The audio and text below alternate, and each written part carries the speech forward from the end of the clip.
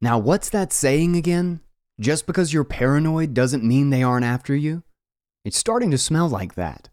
Just because Bitcoin's most virtuous argument was presented in, if not bad faith, then in fig leaf faith, by get-rich-quick boosters, doesn't mean it isn't true. Enter the trucker protests in Canada. In just 3 weeks of honking, blocked streets and bridges, bouncy castles and flag waving, this peaceful protest movement managed to provoke the most shockingly authoritarian response from the Canadian government. The best in Bitcoin made audible.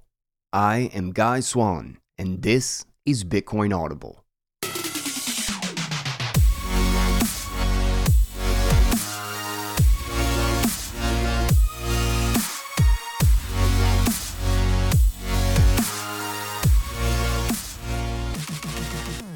What is up, guys? Welcome back to the show. This is Bitcoin Audible. I am Guy Swan. This is where you find every major piece of Bitcoin literature and history read aloud and broken down for you in wonderful detail by myself, Guy Swan. Every angle and issue you can think of, we have covered it. And I've got a really fun one today. This one is by David Hansson. I hope I'm saying that right, by the way. He is a very long time Bitcoin skeptic, but he is having a slice of humble pie today as he realizes a fundamental value it provides. Those were his terms, by the way, and I'm not using this episode to shit on him. I just think he does a really good job of laying out why Bitcoin should not be. He says crypto, but this is Bitcoin Audible. I'm going to say Bitcoin. Why it should not or cannot be ignored in our current environment. And one thing I'll say about this piece too is that it's pretty funny. It's a very enjoyable read. It's nice when I've read thousands of hours of economics or technical shit to find somebody who's really down to earth in their writing style. And I have a pretty good rant about this one afterward. And I try to answer some of his criticisms, hopefully to him if he actually listens to this. Probably not. But I think his criticisms are perfectly understandable, but I think he still misses the point, and I hopefully I did a decent job of clearing some of them up without getting too high energy and crazy about it. You know, for anybody who doesn't listen to the show or is new, I tend to get pretty amped up on this topic. So I apologize if that happens, but, forgive me. But before we get into the read, let's just thank our sponsors real quick. If you want a place to buy Bitcoin without any shitcoins, without any gambling, just a Bitcoin-only savings plan, stable over time, automatic buying, that is Swan Bitcoin. If you want an escape from the noise, the trading, the Lambos of crypto, Swan Bitcoin is where you go. And then we've got the Bitcoin 2022 conference, which is just going to be absolute madness. As the biggest Bitcoin conference ever. Get ready for that shit. I will be there. I'm going to be speaking, so come hang out. Don't forget to DM me if you want to meet up. And lastly, make sure your Bitcoin are safe. That your keys are safe in your Bitbox hardware wallet. That is why we hold our own keys, because only then can your account not be frozen, can your transactions not be censored. It is the only time that you know that they are actually yours. And Bitbox is a great sponsor to this show, have been for a long time, and they're one of my favorite products. Check out all our wonderful sponsors. Really good discounts and stuff in the show notes. So don't forget for where you pick up your tickets or your Bitbox or whatever. With that, let's get into today's article on how the situation in the world today is making it a little clearer on how important Bitcoin might actually be. And it's titled, I Was Wrong. We Need Crypto, by David Hansson. To say I've been skeptical about Bitcoin and the rest of the crypto universe would be an understatement of epic proportions. Since the early 2010s, some of my most ferocious Twitter battles have been against the HODL army with laser eyes. There's just so much to oppose. Bitcoin's grotesque energy consumption, the ridiculous transaction fees and low throughput, the incessant pump and dump schemes in shitcoins, the wild price swings in the main coins, the obvious fraud that is Tether, the lack of real decentralization in most of the current Web3 infrastructure, and on and on and on. Beyond all of these very real problems and challenges, My bigger beef was actually fueled by a lack of imagination. I could see the fundamental promise of a digital currency free of banks if you were living in a failing state like Venezuela or an overtly authoritarian one like China or Iran. But how was this relevant to the vast number of Bitcoin boosters living in stable Western democracies governed by the rule of law? Beyond the patina of philosophical respectability, it could apply to yet another get-rich-quick scheme. Now, what's that saying again? Just because you're paranoid doesn't mean they aren't after you? It's starting to smell like that.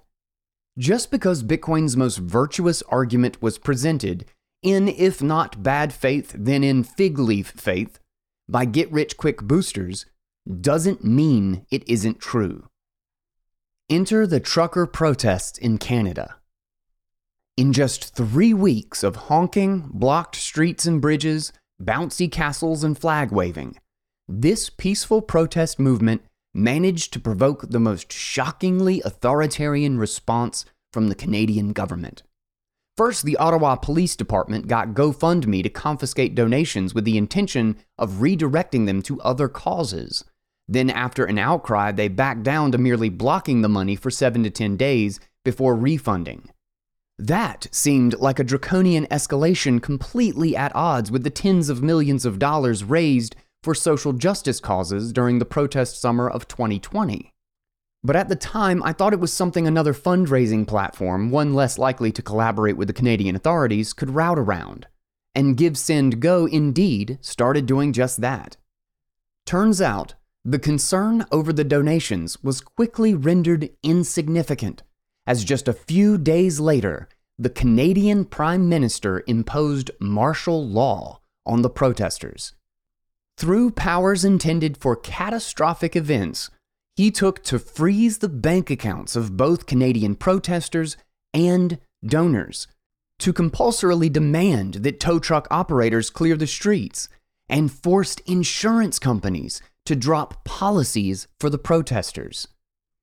That, quote, worked. Together with police storming the protests with pepper spray and stun grenades, the area in front of Parliament was cleared. But even that wasn't enough. Even with the protests cleared out, the police vowed to press their new financial powers against anyone involved for months to come. So Canadians who donated to the truckers should now sleep with one eye open for the next several months, lest they have their bank accounts frozen and indictments filed on the basis of laws enacted to prevent financing of terrorism. Or maybe their bank will simply preemptively cancel their accounts if they appeared on the hacked list of donators from Give, Send, Go. This is crazy. Absolutely bonkers. Terrifying. I still can't believe that this is the protest that would prove every Bitcoin crank a prophet. And for me to have to slice a piece of humble pie and admit that I was wrong on crypto's fundamental necessity in Western democracies. And that it was the Canadians who brought this on. You might as well have told me that it was really the Care Bears who ran Abu Ghraib. Especially since I had some sympathy with fears projected by the US progressive left, who spent 4 years fretting Trump might pull stunts like these. And then it turns out that the worries of an authoritarian overreach would be fulfilled by Trudeau to the north instead? Who's writing this script? M. Night Shyamalan? Meanwhile, plenty of American commentators are cheering this on. Those terrible, horrible, no good, very bad truckers got what they deserved. To protest for a repeal of pandemic restrictions so as to live the life enjoyed in Denmark by a population less vaccinated than the Canadians. That's clearly beyond the pale. But in a weird way, I'm glad we all got this warning from Trudeau in Canada and not Trump in America.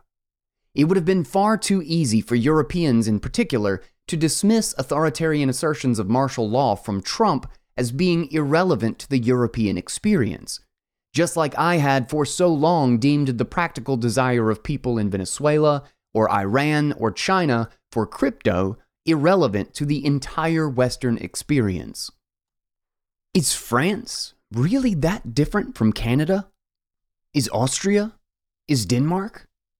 This is a real wake-up call. It reminds me of the Snowden revelations. Prior to him bringing proof, the idea that America was processing all the emails in the world, recording any phone call anywhere at will, and monitoring all internet traffic just seems so hyperbolic. I remember discussing this with a friend in the 2000s when the rumors of Echelon had gained some traction. It just didn't seem believable until it was undeniable. I'm sitting with that same feeling here. Even just a few months ago, I would not have found it credible if you had said a 3-week peaceful protest in Canada could have led to martial law, frozen bank accounts, and terrorist financing laws being used to hunt protest donors. Unbelievable then. Undeniable now. I don't think we have any idea what kind of radicalizing seeds have been planted by Trudeau with these actions. This is one of those world events that you can imagine a documentary of the future opening with, "It all started when..." But wherever this leads us next, it's clear to me now that I was too hasty to completely dismiss crypto on the basis of all the things wrong with it at the moment. Instead of appreciating the fundamental freedom to transact that it's currently our best shot at protecting. You don't need laser eyes or an NFT avatar to appreciate that. All right, that wraps it up. This is a short little blog post, but I have got a lot to unpack with this. Like I said, I was going to disagree with a couple of things that are in this, but the slice of humble pie is very respectable here, especially someone who has argued, and a lot of the points he brings up he is totally right on. And serious Bitcoiners, it's so hard to differentiate quote unquote crypto from the serious Bitcoiners who have understood and had the philosophical foundations for this from the beginning and truly cared about it. And all anyone from the outside sees is the gambling, the shitcoin casino, the obvious scams, and I want to get into all of it. But really quick, let's take a pause and hit our sponsor, and we'll jump back in. There is a reason why I am a big advocate of Swan Bitcoin. Understand, you do not truly own your Bitcoin unless you hold your own keys. This is why it is imperative that you withdraw from the exchange or service that you are using. This is a major reason why I recommended Swan Bitcoin long before they were ever a sponsor of this show. They literally automate it. I withdraw to my keys every single time I hit a threshold, an amount of money in that account that I get to pick, totally at my disclosure, and all I do is hit a confirm button in an email that it's sending to my address. And it's also the best way to avoid all the shitcoin scams, the NFT nonsense, the pump and dumps, and just build an automatic recurring savings plan that ignores the price swings and just takes a long-term position with a company of serious Bitcoiners. You know, they could sell you a bunch of shitcoins and make way more money off trading fees, but they refuse to compromise and support all of that garbage just for a cheap buck. This is about securing our value for a better future, a future with the freedom to transact. Check out Swan Bitcoin, start your savings plan, go to swanbitcoin.com/guy, and also they just released the Bitcoin Canon, the rabbit hole, and you can learn all the fundamentals of this technology without any of the noise. You can check out my rabbit hole. It is at the bottom of that page. It's titled, "What the Hell Even Is Bitcoin?" Again, you'll find it at swanbitcoin.com/guy. All right, let's jump back in. Okay, now before we get too deep into this, I just want to say mad respect for David for this piece and for having a slice of humble pie after, as he says, more than a decade of arguing and slamming people over Bitcoin. You know, I have taken myself some hits for some very stupid things I have posted or said in the past, things I have argued for a long time before changing my mind, and it's not easy. It sucks a whole lot. Like everybody who knows me knows I was once a pretty stark Republican. I was pretty much a neoconservative for a span of my life where I was a warmongerer And believe it or not, I actually once argued that the Federal Reserve was a good thing and actually behaved as a free market check and balance on government monetary policy. I know that is very embarrassing for me to admit that, but I did. And now, if anybody actually still thinks that that is actually true, that is a whole nother rabbit hole. I've gone into that in a couple episodes in the past, but we're just going to leave that where it is. But first and foremost, I applaud David's honesty here. And if David, if you are listening to this and are open to understanding a few things, if you're willing to admit that we're not all completely crazy, I'd like to make a simple defense of a few other things that you brought up in this piece.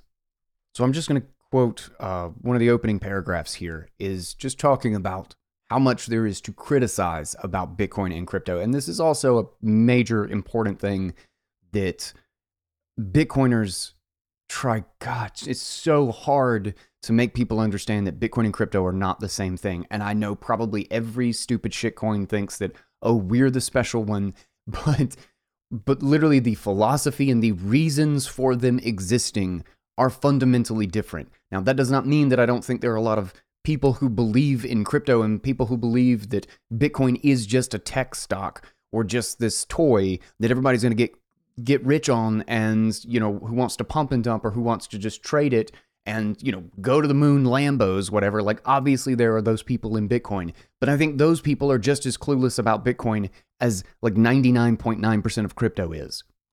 But anyway, before we go down that rabbit hole, the quote, "There's just so much to oppose. Bitcoin's grotesque energy consumption, the ridiculous transaction fees and low throughput, the incessant pump and dump schemes in shitcoins, the wild price swings in the main coins, the obvious fraud that is Tether, the lack of real decentralization in most of the current Web3 infrastructure, and on and on and on." Now, the first thing I want to hit is the Bitcoin's grotesque energy consumption. But I'm first going to agree with everything I agree with this, in everything in this sentence that I agree with. The incessant pump and dump schemes and shitcoins, yes. If you follow real Bitcoiners, you will hear no one else yelling louder than real Bitcoiners about all the pump and dump schemes and shitcoins. The obvious fraud that is Tether, centralized shitcoin. The best you can do, it is literally a stable coin issued by a central entity that it is specifically because it is in the legacy system, because you are trusting them to back the value of Tether with bank accounts that we can't look into.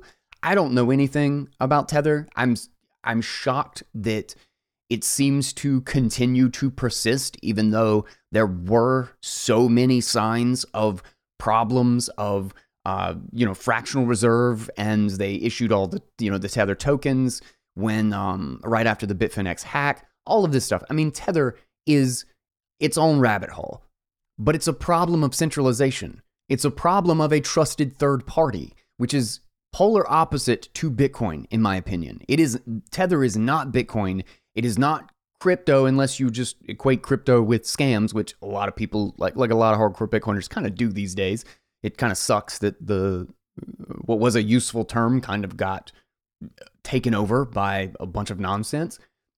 But anyway, next point, the lack of real decentralization in most of the current Web3 infrastructure, 100%. Web3, as it stands today, is a total facade, and it is just a scam in so many different ways, shapes, and forms. NFTs are just a freaking URL to an OpenSea database. We talked about this on this show multiple times. It's not even that many episodes ago. We talked about Moxie Marlinspikes. We read Moxie Marlinspike's article on my first impressions of Web3. Again, what I consider a solid Bitcoiner, that is where you find out about those things, in my opinion. So all of those criticisms, 100% I am absolutely on board. Now, I want to go back to Bitcoin's grotesque energy consumption. Now, the first thing here is the impression of simply demonizing the idea of energy consumption when the question is, why are we consuming energy?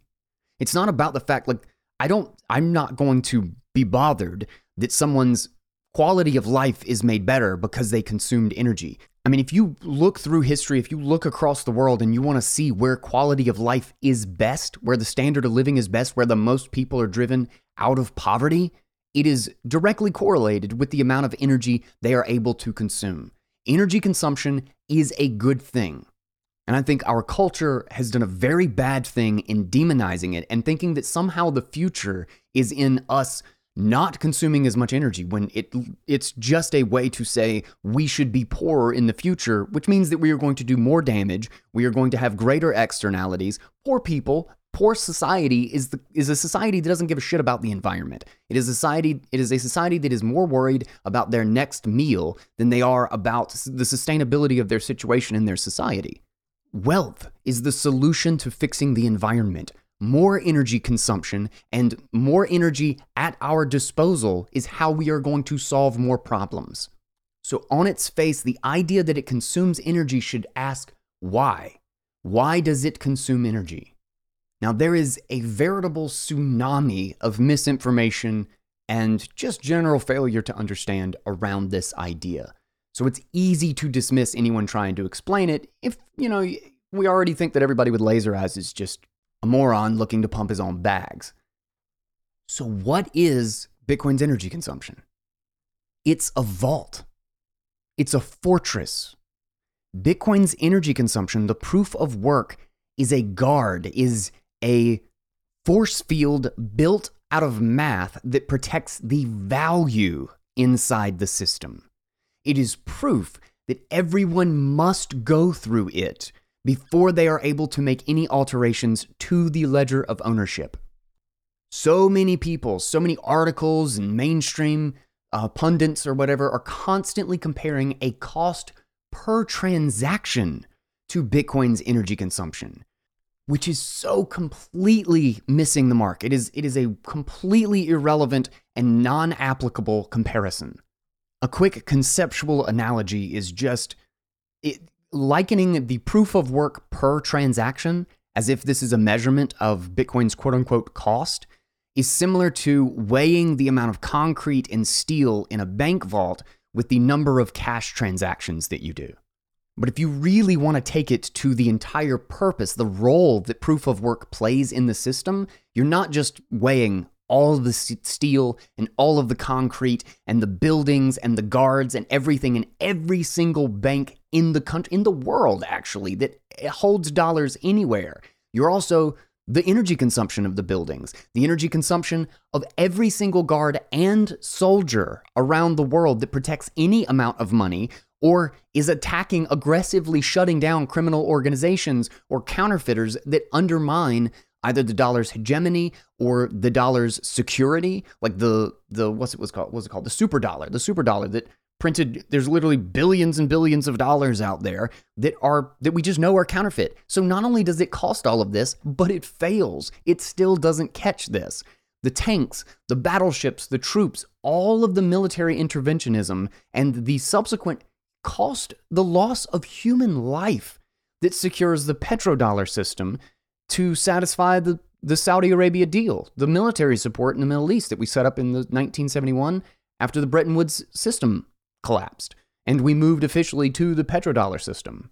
We support Saudi Arabia, we support OPEC nations, and we are constantly involved in the Middle East and have been since that era for the purpose of keeping the dollar priced in oil. All of that is the cost of securing the dollar.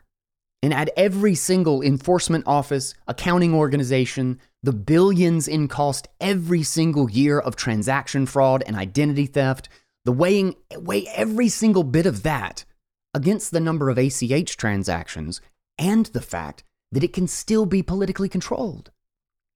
It gives us a crappier, third-party dependent product, totally at the whim of the political sphere, that barely even does the job it's supposed to do at staggering cost. Proof of work replaces that. It allows you to trust the proof of work rather than some political institution or enforcement agency or bank that is supposed to secure it in its stead. This is why there are no police running around enforcing Bitcoin's monetary policy. This is why there's no police running around catching Bitcoin counterfeiters. This is why nobody is needing to have OPEC price oil in Bitcoin and there's not a military there to support it, because Bitcoin is simply secured by the proof of work and proving itself as more secure, independent money that allows everyone the freedom to transact. It replaces military and political might with irreversible computation. It is a giant vault that everybody has all of their value in within the system that provably has no doors, no hinge, no crack, and no keys whatever that can get inside of it, so everyone can know and verify that it is safe inside. The reason it is called proof of work is because it is literally mathematical proof that there is no back door, that there's no key. The only way to get in, the only way to alter anyone's ownership of value on the Bitcoin chain is by doing all of the work cumulatively backward into the Bitcoin past. That's why I think the most proper analogy is a force field, because it is literally forcing any attacker to expend an ungodly amount of energy to contest the history of Bitcoin. The correct comparison to Bitcoin's energy consumption has absolutely nothing to do with the transaction count. It has to do with the value secured by the system. Now, there's probably 100 episodes, 200 episodes, I don't even know, talking about proof of work and mining and the energy consumption and why actually this is a great thing and it works as a backstop. It works as a economic battery, so to speak, for wasted energy, and why it's actually a wonderful thing to have something that is actually economically productive and valuable that can lead to profit for all of the disparate energy sources that we have out there, for the ones that are too far away from population centers, for ones that produce at the wrong time, like renewables. There's a great report by NYDIG that I hope to have in audio soon about how Bitcoin is such a critical piece of the renewable puzzle to get wind energy and solar energy and all of these renewable sources that produce at the wrong time, that do not produce in accordance to demand, to get them over that marginal utility hump where they max out at like 15%, 20% of the grid, and then they're completely useless. Any additional solar panel does nothing for additional energy production, at least not in an economic sense. It cannot be profitable past a certain threshold.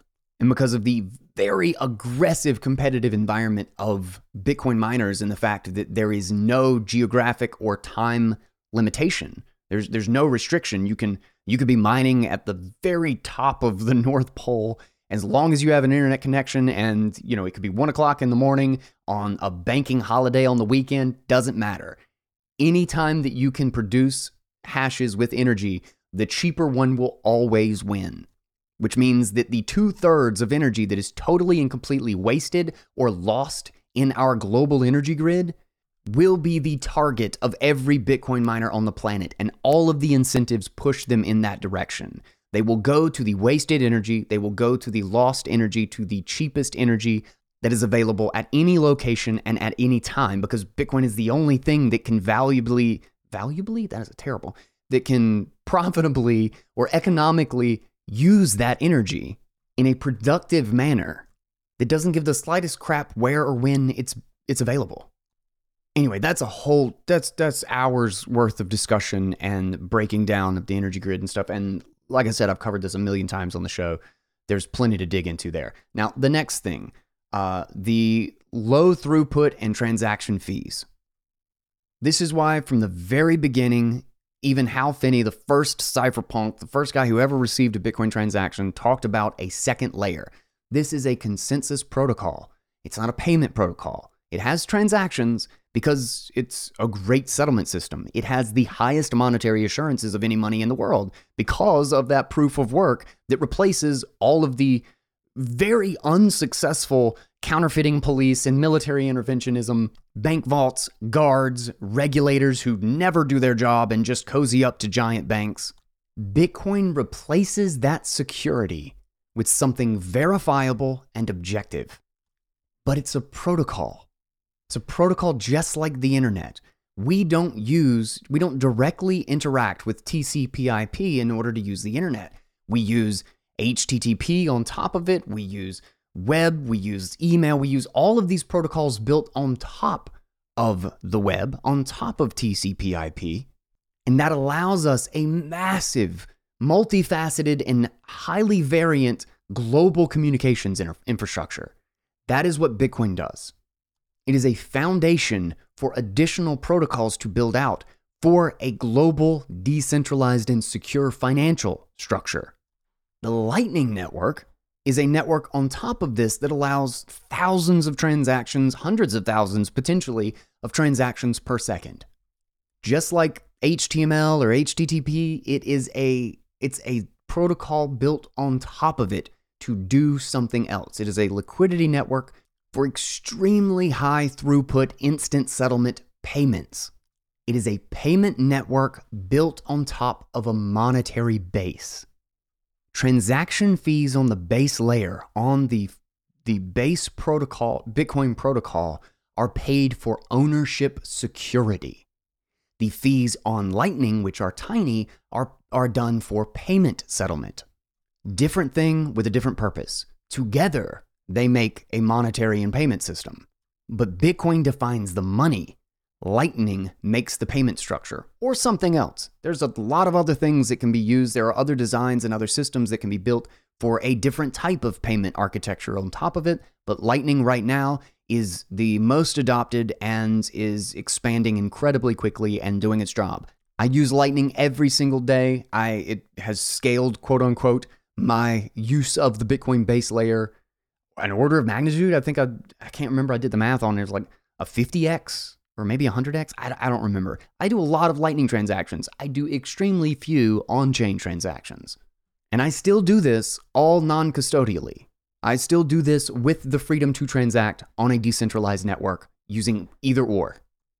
Now, everything else in that original paragraph, I actually agreed with. The only thing is the wild price swings in the main coins. That's just kind of an inevitability. We're looking at the monetization of a new asset and an entirely new type of thing. There was no way to avoid decades of volatility before this thing found a sustainable market. I mean, case in point, David just kind of figured out that this thing actually had some value. When people are having such wild swings in what they understand and what the use case of this thing is, of course there will be price volatility because there's tons of people who are just in it thinking they're going to get a Lambo. And when your society has almost no basis, no educational basis or knowledge basis on how to compare one money to another, or even understand that Bitcoin is actually a monetary good because we don't kind of have a philosophical understanding of how how money could be a virtual thing, and that technically all monetary goods are the value that it acquires, that monetary premium is exactly the value that it has virtually, that it has above and beyond its utility. I mean, if those fundamentals are not understood, nobody's going to be able to compare what a good money and a bad money is. It's literally just going to be beaten out of the system through insane price swings and the monetization of a new good that is much less liquid and therefore much more reliant or susceptible to significant price swings, particularly when so many of the people are just speculating, and every single year the network grows so much that there's just a whole new flood of ignorant people who basically what you're doing is you're setting the floor. Right? The base that begins to understand this, and as the knowledge spreads, the floor gets higher. The peak gets higher as more speculators and short-term traders and crypto bros come in thinking that they're going to ride the wave and then freak out when it doesn't keep going in their direction. They just dump it because they have not the slightest clue what they just purchased. Anyway, the volatility is inevitable. It's illiquid. It's new. The knowledge of what it is so unbelievably scarce that a huge chunk of its market is just kind of people hoping it goes up and thinking, this could be a thing, which rightfully should be criticized if that's what it looks like the only reason everybody's in it. But he's got another great quote in this piece that I really like, because so many people in Bitcoin and crypto will just kind of repeat the talking points. And It says, here's the quote. So it says, just because Bitcoin's most virtuous argument was presented in, if not bad faith, then in fig leaf faith, by get-rich-quick boosters, doesn't mean it isn't true. So just because the marketing line of the fundamental cypherpunk philosophy that started way before Bitcoin was even around, that we're talking about why you should need a digital money to begin with, why you want money in the digital sphere that does not have a third party, that does not have political control involved in it, that is decentralized digital cash. Just because marketers and get-rich-quick assholes and, Telegram scammers are repeating that doesn't mean it isn't true just because they are lying. Or I guess not lying, they just don't care about it. They're just there to scam you out of your money. But regardless of how many idiots are repeating that, it is true.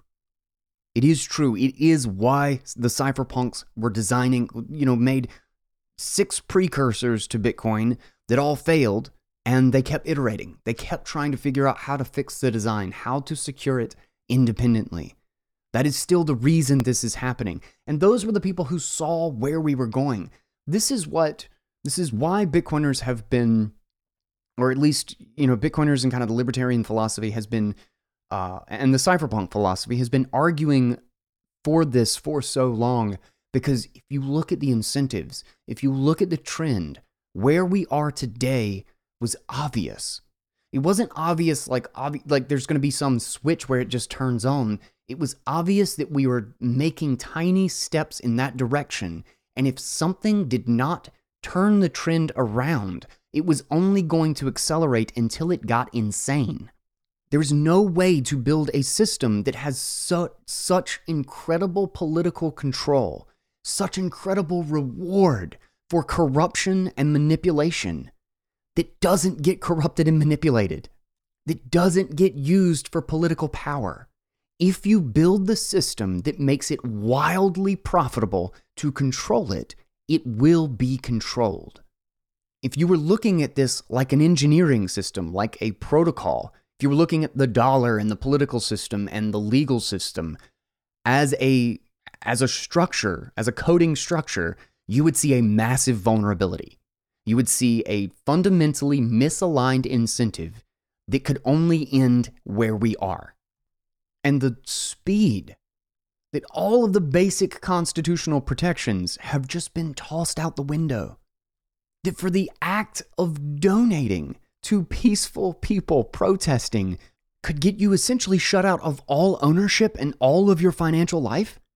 Everything that you do to get you through your day, your literal ability to earn and support your family and your life, that this isn't subject to a criminal charge, that you don't have due process anymore. No, simply by some vague association or the fact that you supported a particular opinion, all of your rights are forfeit.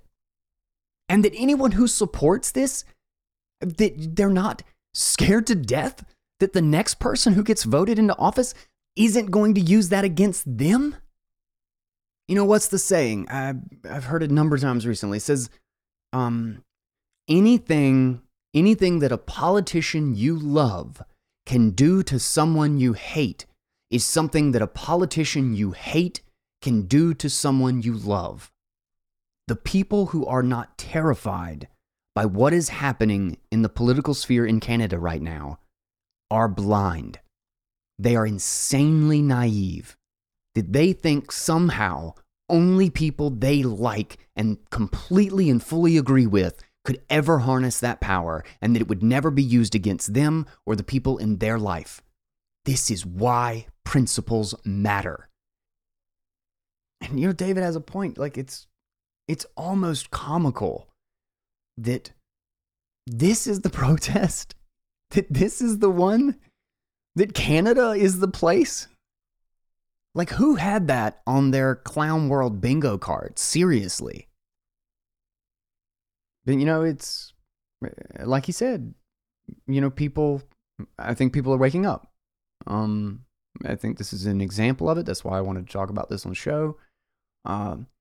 It's impossible to believe that your government, that a system that you trusted or believed in, could be so incredibly abusive, could be so counter to what your impression of it was, until it is just fully undeniable. It is unbelievable until it is undeniable. Same thing with the Snowden revelations. Like, you have to lose trust in how the system operates and in any of their honesty to even begin to see the truth, I think. Because, just like he said, all of what Snowden said sounded like conspiracy theory until it was undeniable that that's exactly what they were doing. And in fact, that's what they've been doing for a very long time. And that it's way worse now. All it's done is grow, expand, and get worse. This is why the only answer is to exit. Now, that doesn't mean that Bitcoin can support all of it tomorrow. It can't. There's a massive amount of work to do. But it's kind of like, it's a lot like the internet in the early 2000s and telling people that they need to get out of the mainstream media and the news because it's just pumping a political propaganda. It's just pumping a narrative that is approved by the political class. And if you want to know the truth of Iraq, you have to stop watching the news. If you want to know the truth about Syria, you have to stop watching the news. If you want to even know that Yemen exists and that hundreds of thousands or millions of people are dying and it is because of what we are doing over there, you are never going to hear it on cable television. The decentralization of the communication infrastructure is what finally started to open that up. Finally started to break, to cause cracks in the system so that people could get information through. They could find out what was not being told to them and what explicitly they were being lied to about. Now, that comes with a lot of bullshit. That comes with all the nonsense that you find on the internet. But the freedom to sort through all of it is the only way we would ever discover the truth. This is why decentralized and censorship-resistant communication is extremely, extremely important, and decentralized, censorship-resistant transaction and value ownership is even more so, because free and open communication is dependent on infrastructure that is independent. And if your money isn't independent, nothing you do with money can be independent completely. You think they won't shut down your bank account or shut down all of your financial settlements and your agreements with all of your business partners if you host the wrong thing? If you host the wrong propaganda? You think that's not where this is going? That's where it's going. The separation of money and state is critical to a prosperous future. And that goes for monetary policy, that goes for saving value in the future, and that goes for the freedom to transact. Everybody finds their way to understanding its value and why it is so critical from a different direction. So many people, I can't tell you how many people I have asked, and I'm just constantly surprised by some other thing that I hadn't quite thought of, or some perspective, or some philosophical foundation, or some cryptographic reason, whatever it is, all of the different reasons where you can come to Bitcoin, how you find your way there and realize that, oh, here's this little piece of it that is actually something. It is actually valuable. What about all the rest of it? And then they start going down the rabbit hole. And there is plenty of bullshit. There is plenty of noise to filter through. But if David is somehow actually listening to this and made it this far, I implore you, please start looking and be as critical as you possibly can. Bring a mountain of skepticism with you, but keep digging. That is why this show is here, to make the process of digging easier. I read every single thing that I can get my hands on in this space, everything that I consider signal, which we're not going to agree with all of it, but there's, 600 and something odd reads, 750 episodes now. There's going to be something. Start with Everyone's a Scammer. Go back and check out some Nick Szabo pieces, Shelling Out the Origins of Money. Absolute gold mine of great economics and stuff. Like, there is just an ocean of really brilliant thought and really good monetary history out there that will paint Bitcoin in a very different light. And I think a lot of people are waking up to this because they're seeing just how vulnerable the systems that we currently use are. They're beginning to see just a hair of what the cypherpunks were talking about since the 1980s, for crying out loud. They saw the potential of the internet before anybody else saw it, And then they saw where it would go if they didn't build the right tools, if they did not have decentralized money. And they built, like, the cypherpunks are responsible for almost the entire foundation of what we use.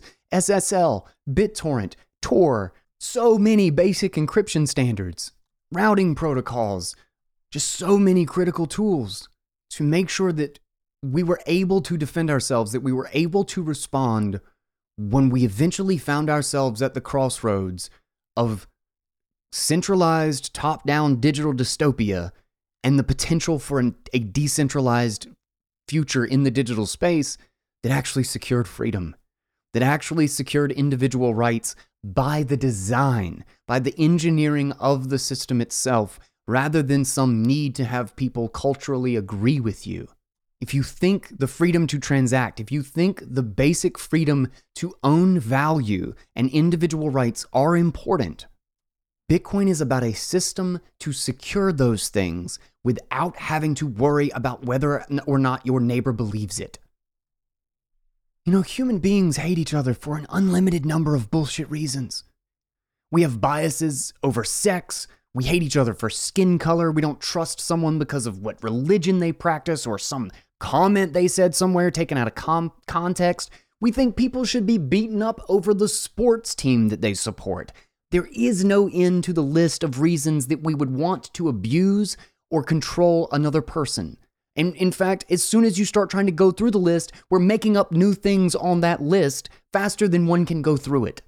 If our political systems, if our rights and our fundamental laws are dependent on those subjective beliefs and biases, they will cause enormous amounts of pain and suffering. If they are subject to failure because of those, because some group of politicians really don't like truckers, really don't like that they protest something that they did, and suddenly the very right to own and command your life is completely up for grabs, is just tossed out the window, you are wholly and completely dependent upon the biases of someone called an authority. The digital world is only going to accelerate and amplify that. And that is going to result in staggering amounts of abuse and pain. Bitcoin is a glimmer of hope that we could actually redesign things from the ground up to have a foundation, to have an ownership layer that does not simply choose not to be biased for all of those dumbass reasons, but actually cannot be biased for any of those reasons. It does not, cannot know or account for any of that subjective bullshit. It cares about verification and proof of work. And the incentives aligned in that system and the fact that everyone runs it together, it pushes people toward consensus rather than contest. And it's just getting started. It is still the internet in the 1990s. We're just touching on what this is going to look like and how important this is and how big it will be as we build this out, as we use it for more and more and realize just how important it is that we have this thing. But it's not ready for the whole world. It's not. I wish it was, but it's not. There's still decades worth of work to be done. We are still the internet before the mobile revolution.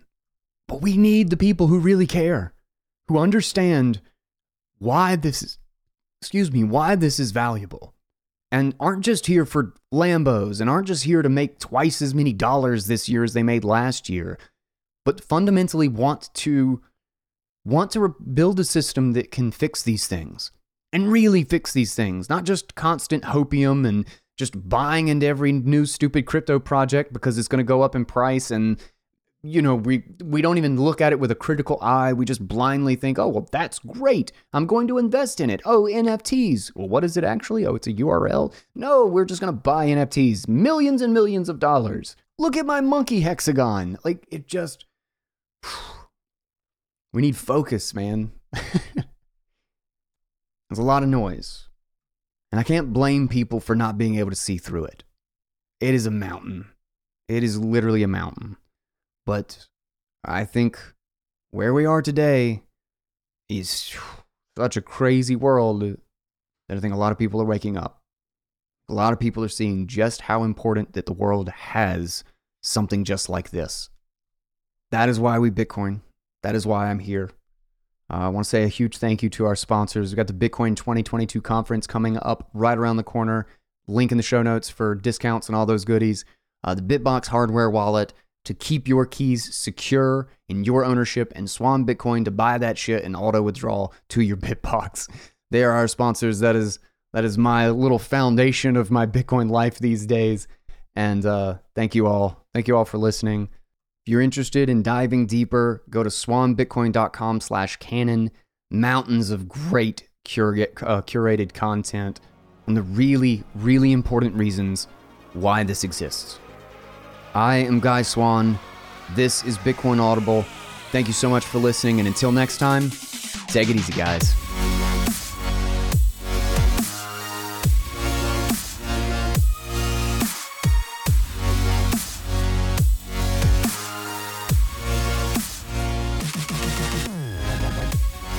You have been listening to Bitcoin Audible, a 111 production.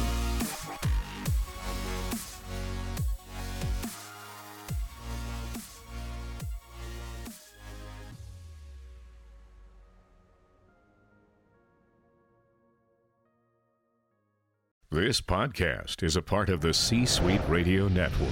For more top business podcasts, visit c-suiteradio.com.